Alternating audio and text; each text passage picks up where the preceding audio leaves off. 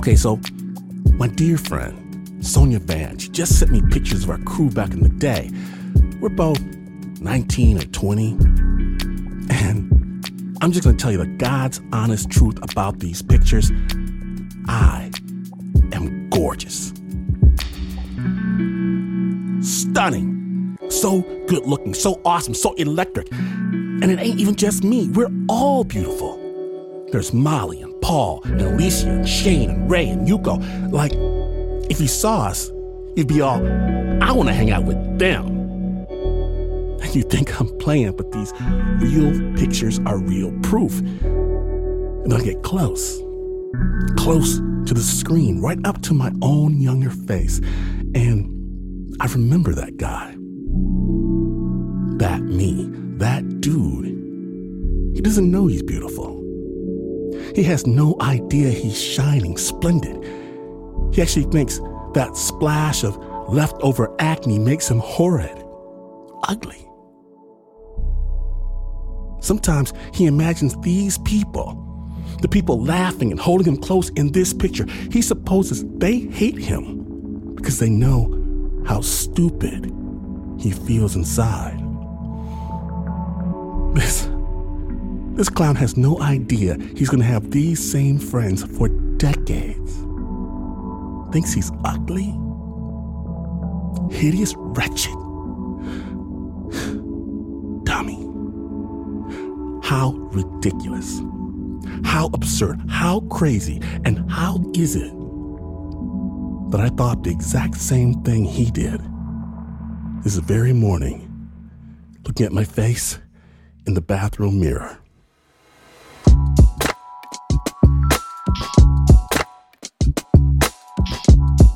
Today on Snap Judgment, we proudly present Beautiful. Amazing stories from the looking glass. My name is Glenn Washington, and the best advice I've ever heard, dance like you're gorgeous, even if you ain't, when you're listening to Snap Judgment.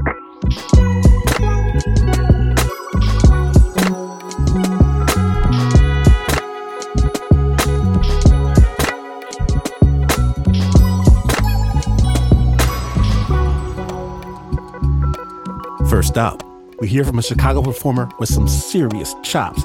He does it all. Spoken word, comedy, beatboxing, hosting. The only thing Binky Tollfree can't seem to do is get his parents on board with his career. But when Binky turns 33, it finally looks like all that is about to change. And yes, there is some adult language. I'll let Binky take it from here.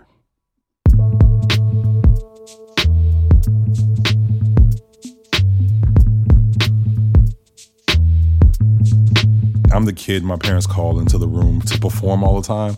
Like, Binky, come in here and do the thing that you do. And I'm like, okay. And they were like, okay, get out of here. I'm like, okay, bye.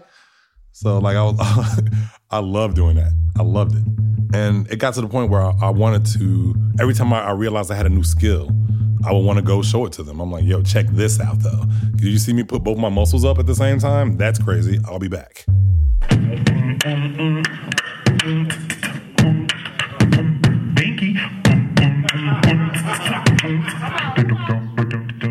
I started performing like professionally outside of high school probably when I was like 20, 21. And I would have these magical moments in front of audiences. Hello. I would always ask my parents to come to my shows. Like, I would like, just come to my show. I want you to see it. I want you to see it. And my parents would be like, why? Like, why don't you get it? They wouldn't understand why I would stay up and do a free show until 2 o'clock in the morning, 3 o'clock in the morning, and then get up and go work a 9 to 5. The 9 to 5 was them. The 2 a.m. was me.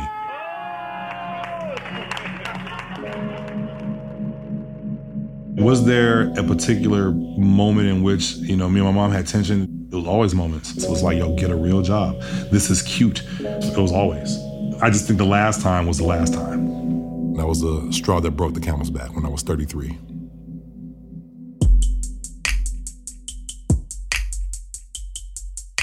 I had just gotten signed to a talent agency. The audition itself was just like for a regular commercial, for like a Chips commercial or something like that. But the fact that I had an audition when I hadn't had any before was big to me. I'm actually making moves. I had just gotten off the phone about the audition, and I was outside actually.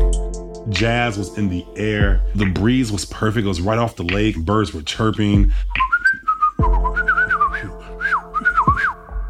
Man, it was just beautiful. My mother called me after that. It was back-to-back calls, is what it was. One call was the audition, and the other call was my mother. I'm like super excited about it. I'm also thinking in my mind, you know, probably in my subconscious that, okay, here is a serious thing that I'm doing with this. It's not just me doing a show or performing or, you know, hosting some event. This is me actually moving forward towards getting some monetary gain for this. Because at the end of the day, that's what my parents talk about. Are you getting paid for it? Are you getting money for it? And I'm expecting like, yo, congratulations, do it, kill it, do your thing. I'm proud of you. You know, like every kid wants from their parents. But she said, do you have a 401k plan? And I was like, come on. So angry. We start arguing. We ended up hanging the phone up on each other. I called one of my best friends and I'm just like, yo, bro, I'm sick of this shit. Like, I'm like, man, every time I call, every time I want some support, he was like, just write about it. I was like, write what? He's like, don't matter, just write. I was like, fine. I walked home and I sat down, I just started writing. Next thing you know, I look at what I wrote and it was basically a discography of my life up until that moment. Girlfriends I've had, places we've lived, my siblings, my parents, who they are to me, and my perception of them. After I'm done, I read this thing. I'm the only artist in my immediate family. Ding, ding, ding, ding, ding, ding. Oh, that makes sense. It provides immediate empathy for me at the moment. My parents are blue-collar workers. Okay, this is why she talks to me that way. That generation didn't talk about their feelings. They just had to keep their nose down and they just worked. There has to be somebody that gets me though. I think it's time to go find out who that is. My parents always talked to me and they were always open about adoption. I was even in an adoption documentary when I was a shorty. They always told me when I turned 18, they was like, you can legally search for your biological parents. But when I turned 18, I didn't feel like it was something that I needed to do. I had a great childhood, you know. I was raised by beautiful black parents with, you know, love and affection. I feel like I'm good. But growing up in my house where there's so many different type of people from so many different backgrounds, foster kids, children, grandchildren, mother, father, grandmother, you know, sometimes you get lost in the fold. There was a void that I didn't know was there that didn't affect me until I was 33. And I just want to feel seen. Why, you know, and who more would you want that from than from your parents? I was ready to ask about my biological parents.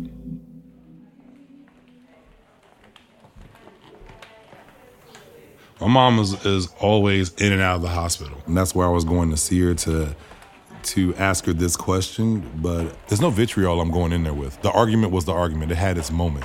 So we get to talk. I'm like, Mom, you know what? I think it's actually time. I think I'm ready to go, you know, try to find my biological parents. And I pull out a pad and pencil and I'm like, yo, what's up? Like, give me some information, blah, blah, blah. She was like, boy, put that away. I was like, oh, okay. She was like, all you have to do is go downtown and get your original birth certificate. Yo, okay.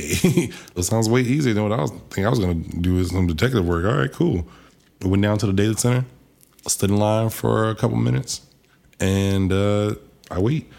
I'm chill. I'm 33. I'm comfortable with who I am thus far at that point. I opened up the birth certificate on a Saturday.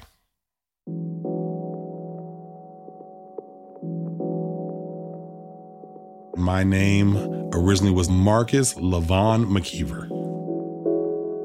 I was like, Marcus? Do I like a Marcus? I just started looking in the mirror. Do I look like a Marcus? I could be a Marcus. I'm definitely a Lawrence, but I could be a Marcus. Then I look at my biological mother's name and it says Samata McKeever. I was like, Samata, that sounds exotic. Samata. I immediately start looking things up. My girlfriend at the time, I give her the information too.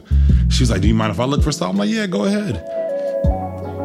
And this is the age of technology. We're in an immediate gratification type of times. 10 minutes go by and I'm not finding anything on Samata McKeever. I'm getting frustrated. Another name pops up and it says Barbara Acklin. I'm like, what is this? What is this? I'm trying to find Samata McKeever. My girlfriend actually finds something. She calls me. She says, I found something. Can I send it to you? I was like, yo, absolutely not. Okay, no. This is my little journey. So no, thank you. Keep it to yourself. I'll find it. Wait, but why? Because why didn't you want her to help? Because I wanted my own journey to be my own journey, you know? Like I want to be the one to open the treasure chest. I'm getting frustrated. I'm not finding things I need to find. I was like, fine. It's a discography of the woman Barbara Acklin. So comes to find out this lady was a superstar in the 60s and the 70s. She was with Chess Records that was in Chicago, responsible for such names as Muddy Waters and Chuck Berry and Etta James. She wrote the song, Tell Me Have You Seen Her? That song, she wrote it. I see her face everywhere I go, on the street and even at the picture show. Have you seen her? Tell me, have you seen her? Oh, I hear her. I'm like, this lady is amazing. Okay, what up? What about her? And I'm reading through the whole thing and I don't get it. What is the correlation between Barbara Acklin and my biological mother? I get to the bottom of her discography. It says survived by son Marcus and daughter Samata. I'm like, Samata, that's my biological mother's name. But the name that I got on the birth certificate is Samata McKeever. Samata is not a common name. Maybe I'll put in Samata Acklin instead of Samata McKeever and see what happens. And everything pops up. Barbara Acklin's my grandmother, and Samata McKeever and Samata Acklin are the same person, which is my biological mother.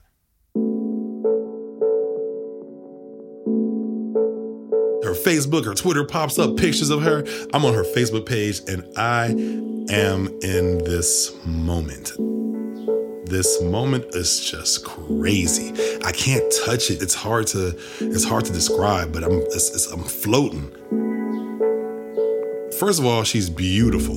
She has a very symmetrical face, nice cheekbones, like really pretty eyes, almond-shaped eyes, a gorgeous smile, a really gorgeous smile, and just like a warm, you can see in her pictures that she's warm. She's got pictures with Bill Clinton, she's got pictures with Bernie Mac, and not like regular, like kicking the pictures, you know what I mean? Like, she's an actress, she's a singer, she's a model. I'm like, this is fucking crazy. This is crazy. This is crazy. When do you see that she's in Chicago, and what is that like? She's in your city. I never even had the thought that she would not be, to be honest. Black people are very influential, but we're only 12% of the population. So I figured I would find her. I see on her page that she had not been active on that page in like 2 or 3 months. But I also saw on her page that she hosts an open mic on Sundays.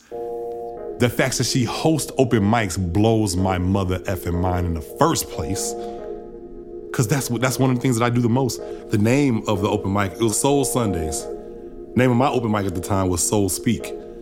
How is hosting open mics hereditary? Explain that to me. My whole body was vibrating as I'm reading all of these things, looking at these pictures.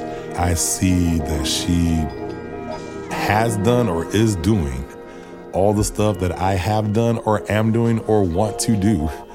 I had to stop and just close my eyes and breathe. Because it was kind of surreal and very unbelievable. Confirmation, that's really what it did. It's like, oh, I knew it. I knew it was something. I do come from some R&B royalty. I do come from some superstar royalty somewhere. I always wanted that, and it felt kind of good that was validated right there. That void starts to slowly be filled as soon as I got the information.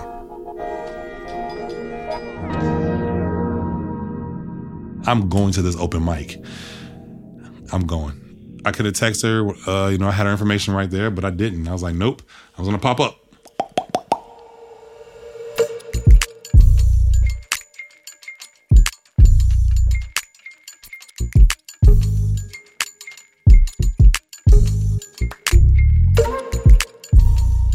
Don't go anywhere. When we return, Binky prepares for what may be the most important open mic of his life.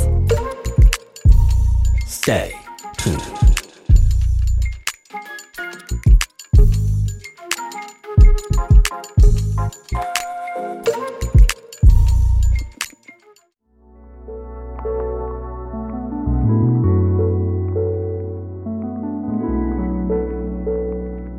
Welcome back to Snap Judgment, the beautiful episode.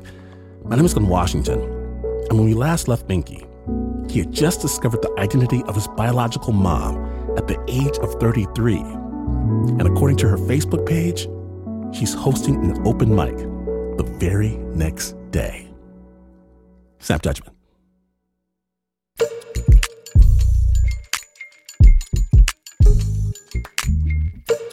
The reason why I decided to show up instead of text her is because I'm dramatic. I think we can just chalk it up to that, okay? I love to freestyle. It is 98% of my life. So me being there was like already written. The plan was being there. That was the plan. What I was going to say afterwards, I'm going to get out with the God, see what happens. I hope to find her. I had hoped to find her. That's what I hoped. That's it. She hasn't been active on Facebook within 3 months. That open mic might not even exist anymore. That building might not even exist anymore, okay? I said, yo, no matter what I walk into, if I decide to go meet my biological mother, I'm going to have no expectations. Hopes are cool. Hopes are wishes. Expectations are dangerous. I go in there with the want to be accepted. The negative would be I'm leaving thinking no one else will accept me. If you go in there pistol half cocked, just be prepared for anything. What's the danger of not being prepared? Going in there without preparing could be detrimental for the rest of your life. We are all searching for this identity, especially as Black people in America, knowing their great-great-great-great-grandfather's lineage. You know, people take that for granted when you have that. We are all searching for identity.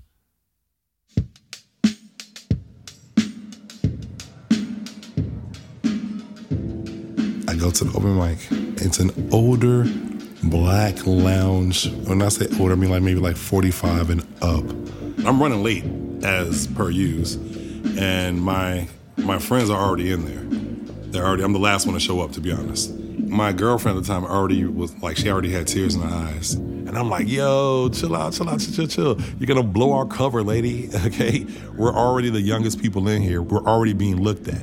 I don't know how I'm going to confront my biological mother at all, but if you're crying and whimpering, she's gonna ask, what's wrong with you? And she's the host, that is her job. I see the band. I know at least 3 of them out of the 5. And I walk up to them, I'm like, yo, what's up? They're like, Binky, what are you doing here, fam? Like, what are you doing here? I was like, don't worry about it, man. How you doing? It's surreal. Of course I know you. Of course you go be here. I got tapped on the shoulder by somebody we were sitting with and said, is that her? And I looked and I was like, yo, that's the one in the pictures.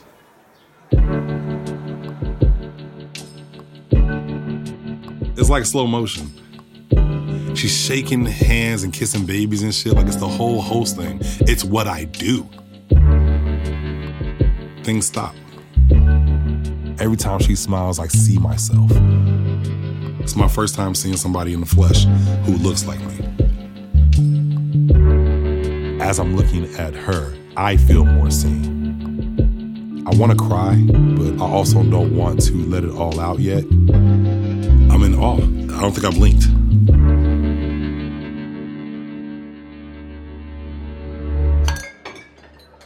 She comes over to us. She comes over to us first, before anything else happens. And she says, hello. We was like, hello. People were stuttering. And she was like, where are you? Who are you guys? We're just a ragtag group. Heard wanted to come to the open mic. She was probably suspicious of our presence just based on the atmosphere. The atmosphere was an older lounge, 45 and up. We're at least 10 years younger. But she was like, okay. After that, she starts singing and hosting the show. She starts singing, Let's Get It On. Marvin Gaye, Let's Get It On.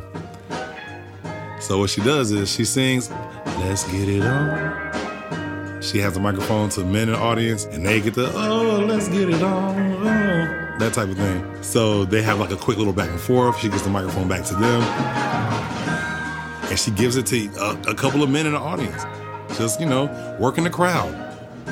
And I'm watching like, this shit is crazy. I have a whole opener that I do that is crowd participatory. And I'm watching her do this like, yo, I do that. She makes her way around to me and sings, Let's Get It On. Hands me the microphone. Everybody was on the edge of their seat like, what is this? What is this? What is this? What's about to happen? What's about to happen? As I'm sitting there, I'm like, wait a minute. My biological mother is in front of me, and she's expecting me to sing with her, Let's Get It On. Oh, no. That's not a good look. That's not a good look. How do I get out of this? How do I get out of this awkward situation? She hands me the microphone, and I go, let's get it on. Let's get it on. And she takes the microphone back like, okay. Wipes the microphone on her chest. All right, thank you. And walks away. I'm like, ooh, that was close. The reaction of the crowd after I was done, I had no idea.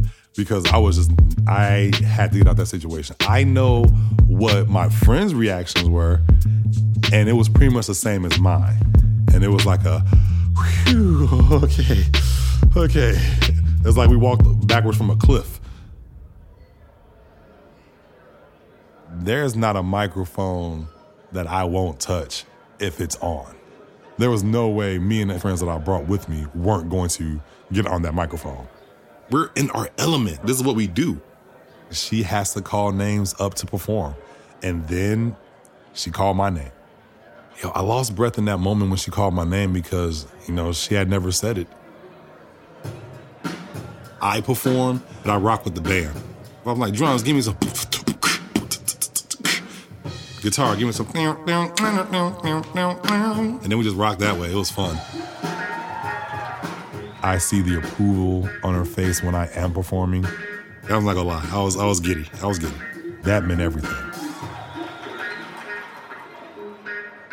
Around 11:30, 11:45, she goes back to the back of the room for the first time. And something hits me and just like, yo, what are you waiting for? We've created a rapport at this point, so I feel comfortable with what I'm about to do next. I grab both of her hands. Can I talk to you for a second? Can I tell you something? Okay. Like a little small smirk in her face, like, okay. I said, my name now is Lawrence Curtis Tollfree Jr., and everybody knows me as Binky. But when I was born, my name was Marcus Levon McKeever. And she immediately loses breath. As she's trying to catch her breath, I reach into my pocket and I take out my birth certificate and I unfold it and I place it in her hand. And she looks down at it. Before she said anything, her bottom lip starts to quiver and she just says, that's my signature. And she starts crying, then I start crying, and then apparently the group has argued their way to the back. They're there. I didn't even see how they got there. But I started seeing cameras being flicked and everything, and we hugged. People who were there, who knew me and my biological mother, Samada, were like, of course, Samada's your mother, Binky. Look at her. Everybody loves her. Like, she's amazing, blah, blah, blah, blah, blah. And like, you know, it was a Black Hallmark moment.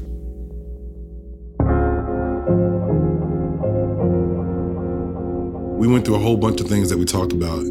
She buried her father a day or two before she and I met. A death and a birth, you know what I mean? I held her hand and walked into our car and opened the door for her, and she got in and I hugged her, and I walked back with just, you know, just like a serenity about myself, just feeling, I don't know, like a wholeness. The void was still there, but it wasn't as empty as it was when I walked in. But it definitely was filling up.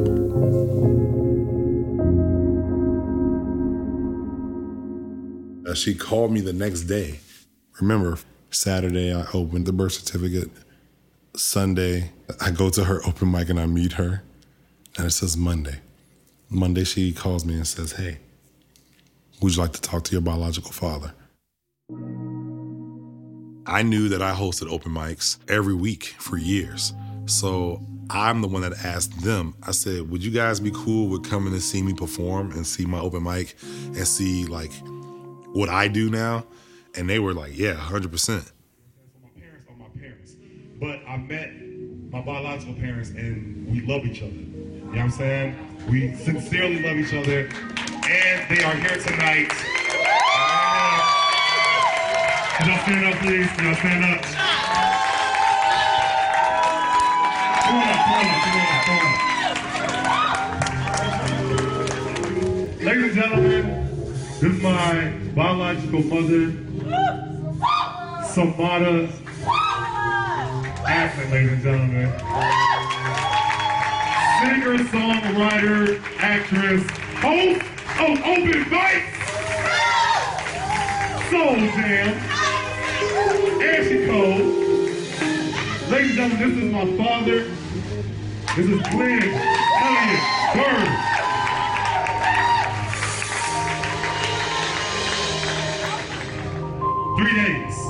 This is a span of 3 days that changed my whole everything. And I love you. And man, I'm happy for this. I'm happy for this. So, ladies and gentlemen, clap it up. Clap it up. Clap it up.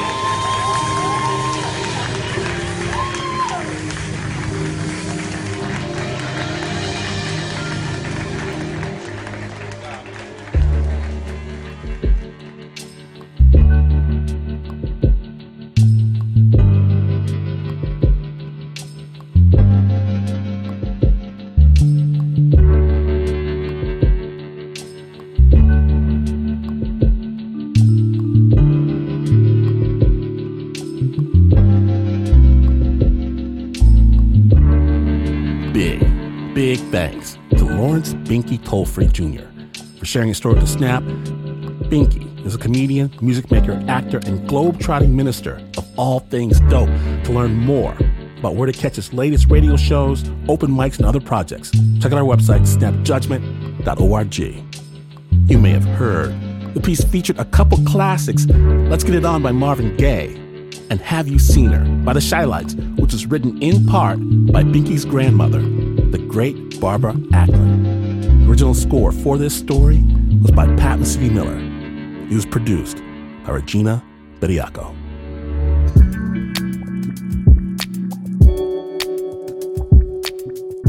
Now, when Snap Judgment returns, a young man has to look in the mirror a whole new way. Don't go anywhere. Stay tuned.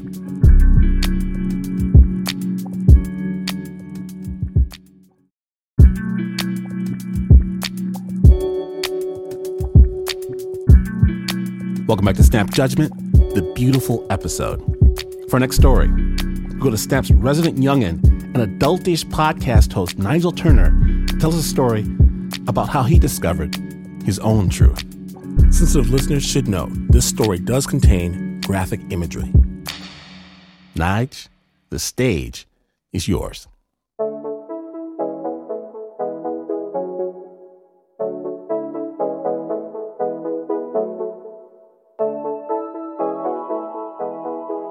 My auntie Tanya always says that whenever she pulls up at the house, she can count on seeing little me out on the front lawn, naked and watering the grass. "There's my naked baby," is what she yells out to me to this day, sometimes even in our place of worship. But when I was 12, I don't know, I kind of stopped with the whole free body stuff.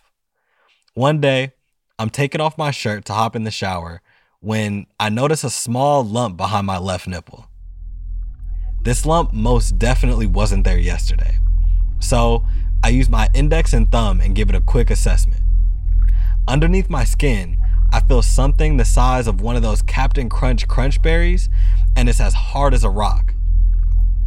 I give it a quick squeeze and I immediately burst out into tears. "It's cancer," I tell my mom, who immediately takes me to the doctor, who says, "Well, for starters, take a sigh of relief. It's not cancer." "Well, what is it?" my mom says. I'm still holding my breath. "It's a condition called gynecomastia." Gyneco what? It's actually pretty common. 70% of boys develop extra breast tissue when they're going through puberty. What? And so it might look like they have the beginnings of female breasts. Female what? "Oh," my mom says. But I'm like, what? Why is everyone being so calm about this? "Don't worry, son. It should go away by the time you're about 22. 22? I'm gonna be old and married with kids by 22. What the doc doesn't mention is that the lump will also duplicate itself behind my right nipple, and that the lumps are going to get bigger and more noticeable, like the size of golf balls, which will stand out, especially if you're a skinny kid like I am. So I begin wearing baggier shirts, even though tight tees are in. And not only that, I only wear shirts with huge logos on the front so you can't see the shape of my chest.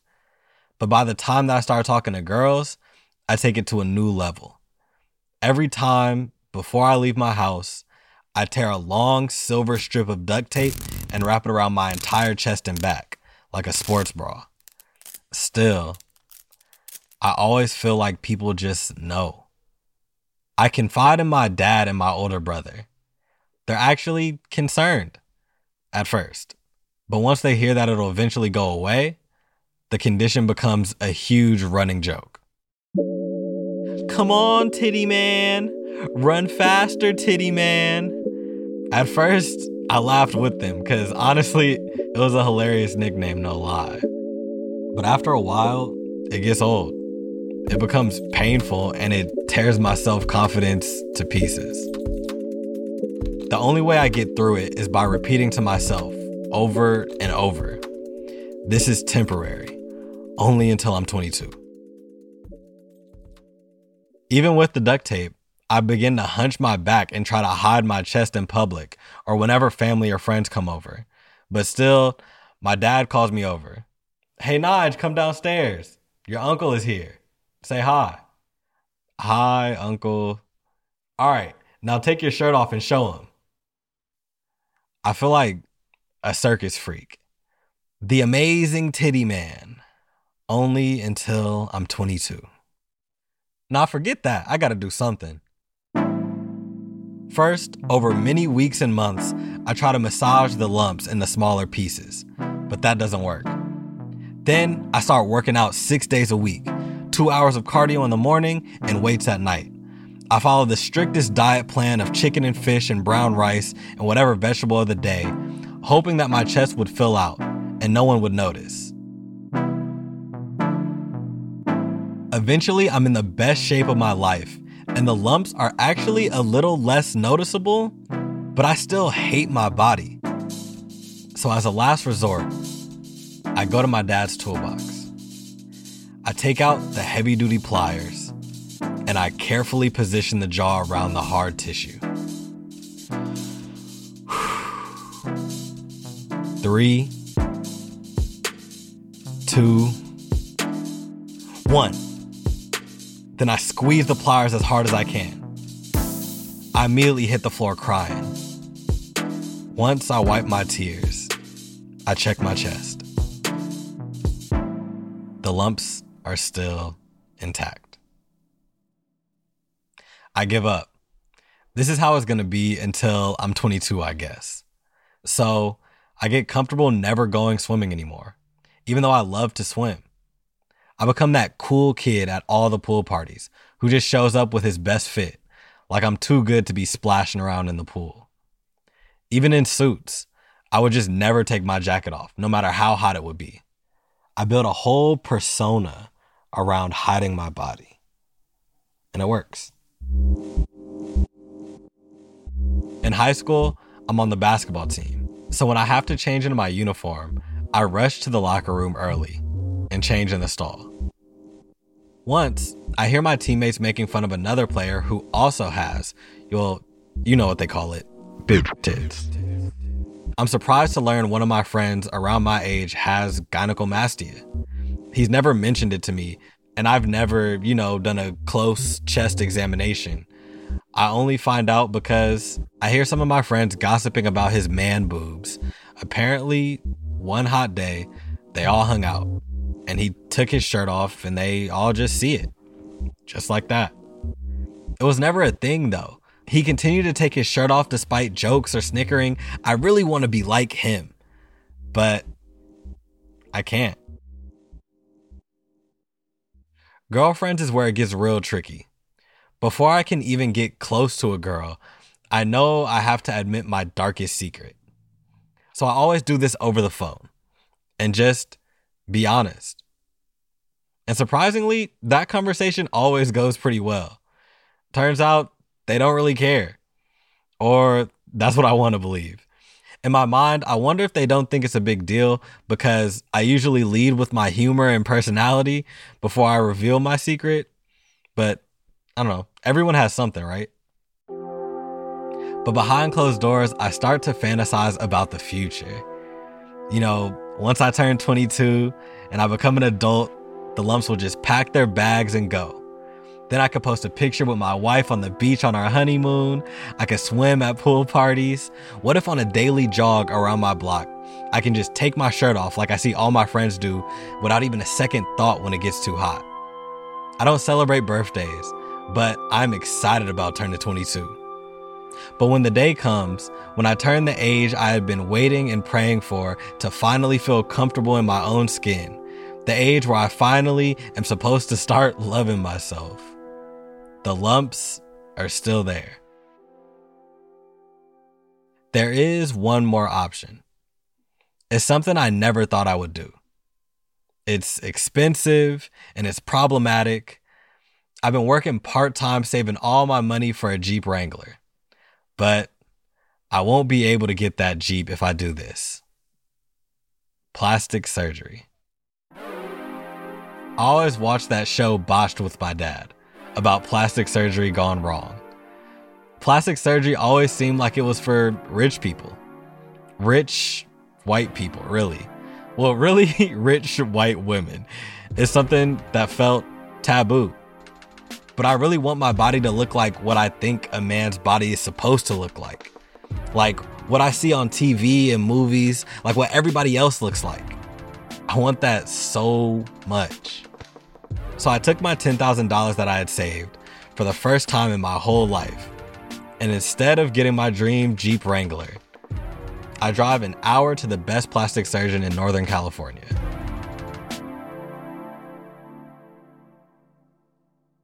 The waiting room is full of middle-aged women. And me. I'm scribbling down questions to ask my doctor before he puts me under. Basically wanting to make sure that I don't die in here. Honestly, I'm pretty scared. Why didn't I just buy that Jeep? No. Invest in yourself, Nigel. Invest in yourself.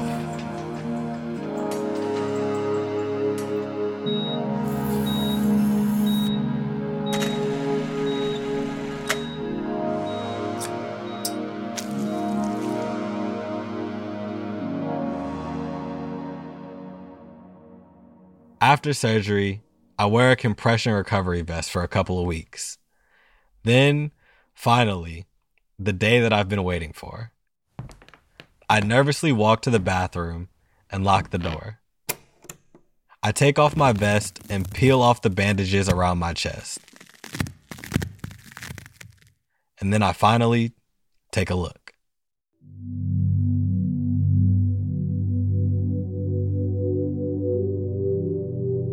I feel amazing.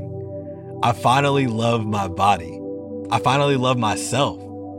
And I don't know how to really describe it, but I kind of finally feel whole. I start working out again after I heal, looking at myself every day in the mirror, flexing, taking shirtless videos and putting them on Snapchat for the first time in my life. But then I'm looking at a picture of myself, my happy self, and a new kind of self-hate starts to creep in. Why am I acting like this is some kind of accomplishment? I'm smart. I'm not a follower, but I was willing to spend $10,000 to change my body so that I would make more sense to myself when I look in the mirror. That blows my mind to this day. I get ready to go to a pool party at a friend's house. I'm going to take off my shirt and jump in front of everybody. I hop into my car, 2006 Honda Accord, and roll out, windows down. And the check engine light comes on again. Sometimes, I still wish I could have just got that Jeep.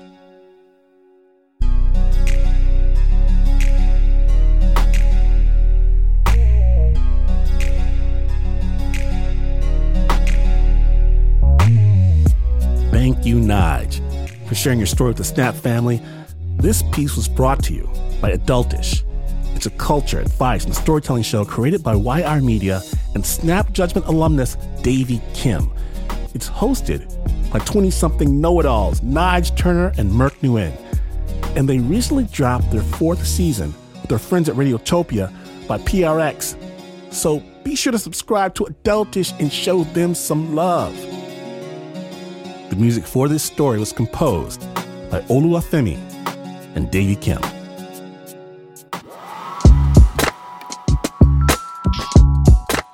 Oh yes, it happened again. But if you're looking for a friend to hold you through to the next stop, to the next town, the next partner, or the next adventure, look no further. There are hours of amazing storytelling and a whole community just waiting for you to jump into the pool. All of it on the amazing Snap Judgment podcast. Subscribe because someone's story might change your life. It certainly changed mine. And someone close to you wants to let the world know they Snap, and finally you can give them the Snap t-shirt or even a Snap pin of their heart's desire. Available right now at snapjudgment.org. Snap is brought to you by the team that always uses lots and lots of product. Except for the Uber producer, Mr. Mark Ristich. He only uses soap and water. Pat Mesiti-Miller, Anna Sussman, Renzo Gorio, John Facile, Shayna Shealy, Marissa Dodge, Nika Singh, Teo Ducat, Flo Wiley, Nancy Lopez, and Regina Bediaco. Wow, this is not the news. No way is this the news. In fact, you put one of those pore cleaning masks on your face only to discover that when the instructions say to keep it on for 10 minutes, they mean 10 minutes, not sleep with it all night long. Good Lord. All that and you would still not be as far away from the news as this is. But this is PRX.